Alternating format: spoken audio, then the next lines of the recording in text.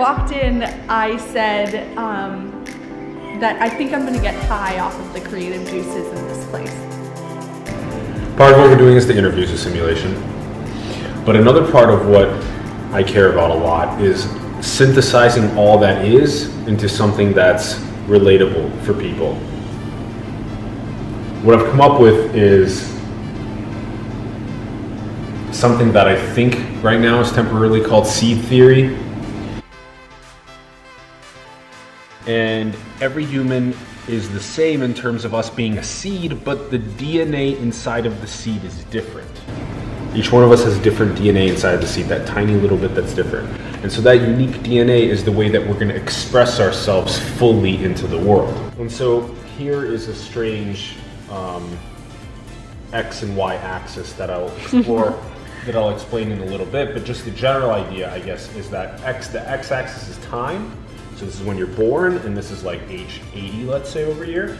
And the Y axis can be something like the amount of actualization that you have, the amount that your seed's DNA has been fully expressed. This seed has roots on this side, and it has branches and leaves on this side.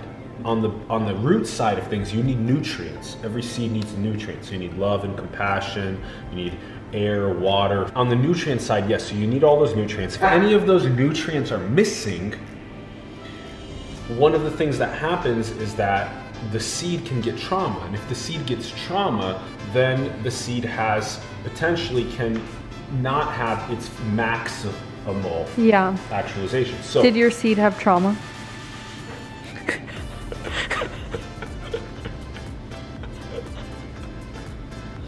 I wonder whose seed, doesn't have at least a little bit of trauma, right? If you do get a maximum amount of nutrients, let's say, for the seed, you have a higher propensity to rocket yourself up this way. If you maybe don't have the nutrients, you can accidentally rocket yourself this way. This is why in so many situations we see here on Stevenson Street, where our studio is, Market in 7th-ish, in the back alley Stevenson Street, there's so many humans that have had deep trauma. Yeah.